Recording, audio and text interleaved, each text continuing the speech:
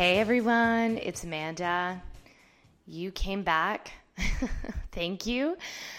This is my second podcast. I'm so excited to be doing this. Tonight when I was doing the dishes, I was thinking of myself as Janet Lansbury, which is kind of the inspiration for my podcast. You know, people write into Janet's podcast and they have these questions and she answers so beautifully and eloquently. And I like to think of myself as a much less fancy Janet Lansbury, and I also might swear. I'm way less put together than Janet Lansbury. And this has really so far just become a giant plug for her podcast, which you should totally listen to. It is awesome. I love her. I love her parenting tips, and I use a lot of her approach in my work with toddlers and preschoolers. But this isn't Janet's podcast, although she is my inspiration. It's my podcast, and we are here having our slumber party for the second week in a row. Woohoo. There's a lot of things we're going to talk about on this podcast. I want to make sure that you know that this isn't only baby and child sleep related, okay? We're going to be talking about everything. Your sleep, baby sleep, your family sleep, how you guys as a unit can get more sleep, period. So ideally, you are getting more sleep for the whole family and not just for those many people that we have that take over our lives. That's my goal for you. Okay, so this week, I got a lot of questions last week and the weeks before coming up about things that you wanted me to talk about. The number one thing that has come up so far is the 4-month sleep regression. And it truly is the real deal, guys. Like it's not a good time. It is the shittest of the shit, and it exists. It's real. I often kind of joke that everyone who calls me tells me they're in the middle of the regression or a regression. And if you Google sleep regressions on the internet, you're going to find regression for every single month possible. You can find a reason why your baby isn't sleeping at all times. That's just the long and short of it. But if your baby's in a constant regression, they probably aren't in a true regression. A good way to figure that out is to download the Wonder Week apps. Regressions are usually age-linked and developmental.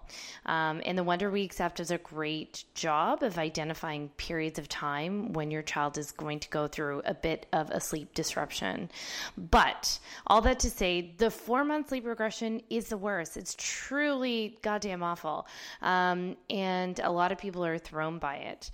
But we can't talk about the 4-month regression unless we're talking about a little bit of baby sleep 101. So that's my goal for this podcast for you today.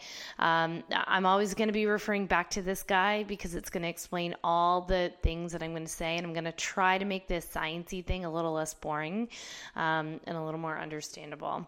But you can't understand what's happening in a regression or during that 4-month regression unless you understand baby sleep. Otherwise, I can just basically tell you a magic evil sleep fairy comes and screws with your kid and that's why they're not sleeping. That's not true. So I'd love to tell you the actual reason why. So this week's podcast comes from Laura. She emailed me last week when I introduced the podcast, and this was honestly my number one question. So I felt like I absolutely needed to talk about it. So Laura says, "Dear Amanda, thanks so much for doing this podcast. I follow you on Instagram and you've been pretty dead on about most things thus far, but I am in the midst of the 4-month regression hell and I need help like yesterday. This one isn't easy." She is right. It sucks. My son Leo has always been a champion sleeper. By 8 weeks, he was sleeping 12 hours every single night. That's amazing. Literally, overnight, Leo went from sleeping all 12 hours to waking every 2 to 3 hours. Each time he wakes, he refuses to go down without a boob, and after months of sleeping well, I'm just not coping with this. This has been going on for weeks and isn't getting better. I know you said not to rock to sleep, but we did it because it was working for so long. Well, now nothing is working to get him down at bedtime, and I'm basically a human pacifier overnight. Any help is appreciated, Laura. Laura, you are in the shit, girl. This sounds not great. And I want to explain exactly what happened there. So, okay, the first thing I'm going to do, I'm going to talk about sleep. I'm going to talk about baby sleep and our sleep because it's all the same thing.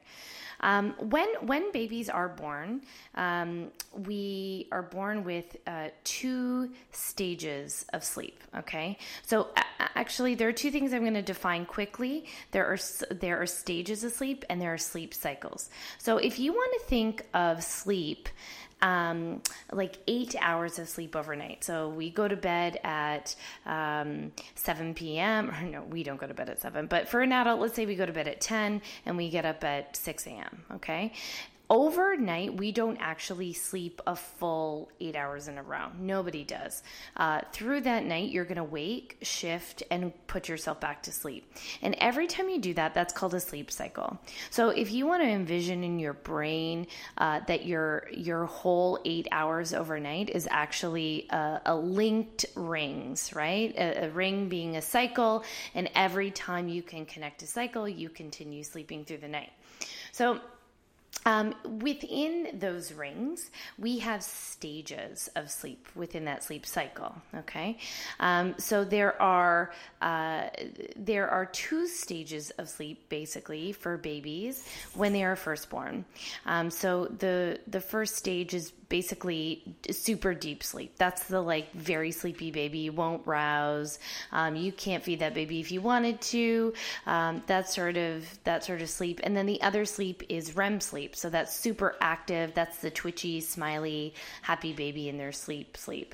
So those 2 stages exist at first. And basically, if you can get your baby to bed, they'll sleep if they can do it, which is pretty awesome. So what I think Laura was experiencing early on was that 2 stages of sleep. And for many people, I hear this, my baby slept so well and then they stopped. This is why the 4-month regression is so awful, because they generally do pretty well if they can, and then they just stop.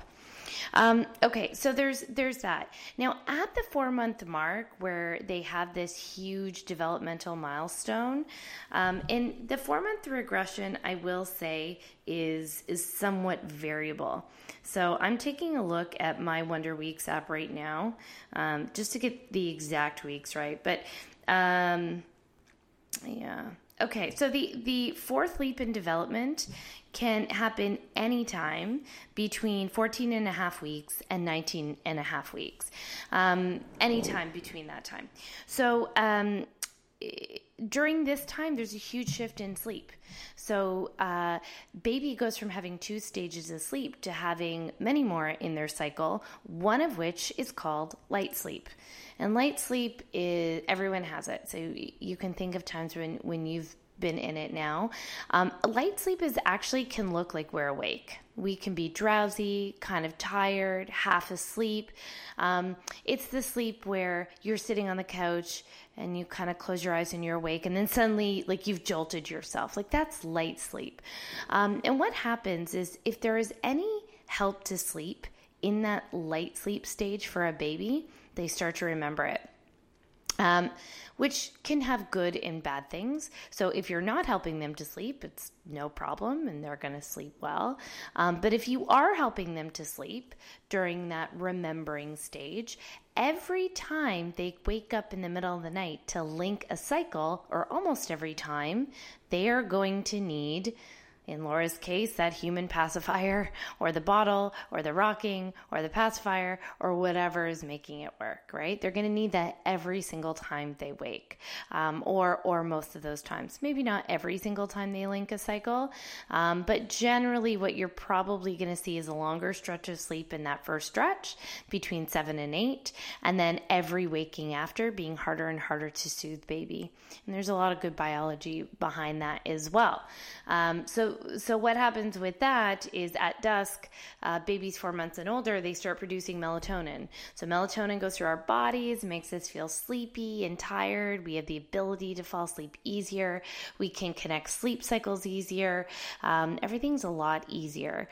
Then at around 3 or 4 o'clock in the morning, that melatonin production stops and our stress hormones start rising to get us going for the day. So it's, these are all good things, are the things that help us wake up in the morning and feel alert. So when those start pumping and the melatonin stops, that's where we're going to get harder and harder wakes later on in the night. Okay, so this is a really good explanation of probably of every single one of your sleep issues. By the way, I'm sitting on a leather little couch here, and if you're hearing farting noises, I swear it's the couch. So yeah, it all comes down to, can baby fall asleep by themselves? A huge disclaimer, I should have said this early.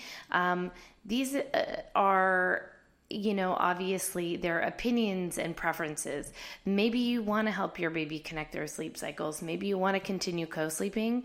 I'm totally cool with that. I'm all about sleep for your family. So whatever works for your family. I work at helping people achieve independent sleep. So it's probably where a lot of my slant is going to be. But I'm a judgment-free zone. I'm only here to solve problems. If you are enjoying your sleeping arrangements, carry on. Yes, so if you are having troubles achieving independent sleep, you're going to want to look at how that baby is falling asleep. Are they being rocked? Are they being fed? Are they doing something that makes them too drowsy before they go to sleep? Because that is another super bullshit thing that a lot of sleep books will say is, put the baby down, drowsy but awake. Well, let me tell you, drowsy but awake actually means that baby is half asleep. They're in light sleep. If you are drowsy or your baby is in drowsy, it's a decrease in sleep pressure. Not a lot, but it is.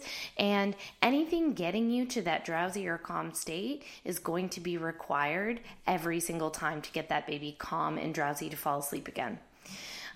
So unless you're cool with doing whatever thing that you're doing every time your baby wants to connect to a sleep cycle during the day or during the night or to fall asleep, you may want to think about removing that. So this kind of answers the 4-month sleep regression issue, and why really out of all of the regressions, there's not too many people who come out alive. Even me, I think about my daughter, my second daughter.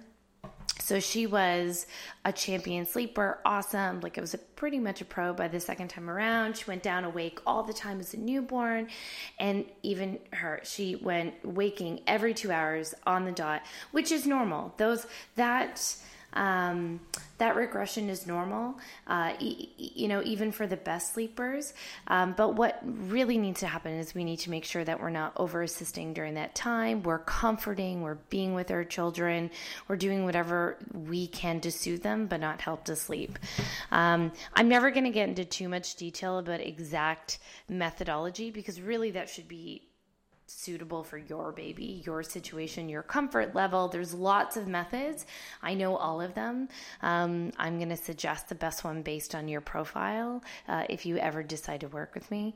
But I'm not really into internet diagnosing things. But if you are doing this work on your own, find a plan and a methodology that feels really good to you. So Laura, I hope that kind of answers your question. I think for most of you, what I would say to you, Laura, is think to how your child falls asleep. What are the steps that need to happen in order for Leo to fall asleep? Does Leo need to be rocked, bounced, fed, all of those things? If the answer is yes and you know what it is, you're going to have to remove it. That is the part 2 that's challenging, right? Because when we remove the thing, there's likely going to be tears, and you want a plan of action that's really going to support you and your child through that. And we want it to be respectful. This is a true shout out to Janet Lansbury. If you are taking away something from your child, you want it to be respectful of their emotional needs. Taking away that thing is tough, and it's hard. It's hard to learn that new skill. I always encourage my parents to do the research and find something that feels right to them. I think that anytime you're going to take away something from your child that they need to sleep and there's going to be tears, you need to feel good about it, because if you don't feel good about it, you're going to put all sorts of bad juju out into the universe, and your babies feel that, right? So if you're freaking out and you're having a stress response, your child is going to have a similar stress response. If you're freaking out, they're freaking out, especially babies and toddlers and nonverbal children. This is the only way our kids kids are communicating with us right now. It's non-verbally. They feel our feelings. They're so connected to our nervous system. So whatever it is, it needs to feel right to you. You need to feel like you're doing the right thing in order to have success.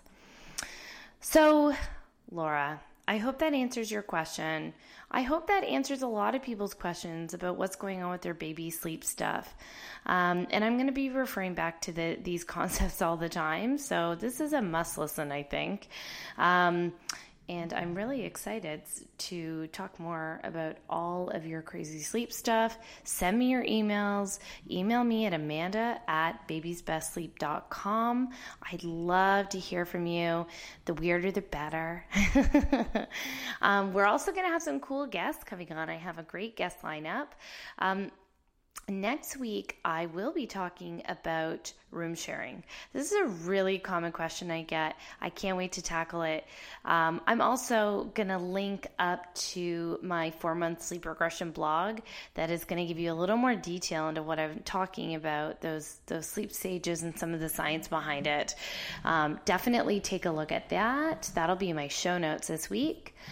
And if you have any time, maybe 3 to 5 minutes, I would love if you can go on iTunes and rate and review me. It makes all the difference, guys, and I'm just a small fish in a big old pond. I would love to get to more people, free them of nap jail, and get them sleeping again. Okay, that's all for this week, folks. I can't wait to talk to you again. Have a good one. Bye.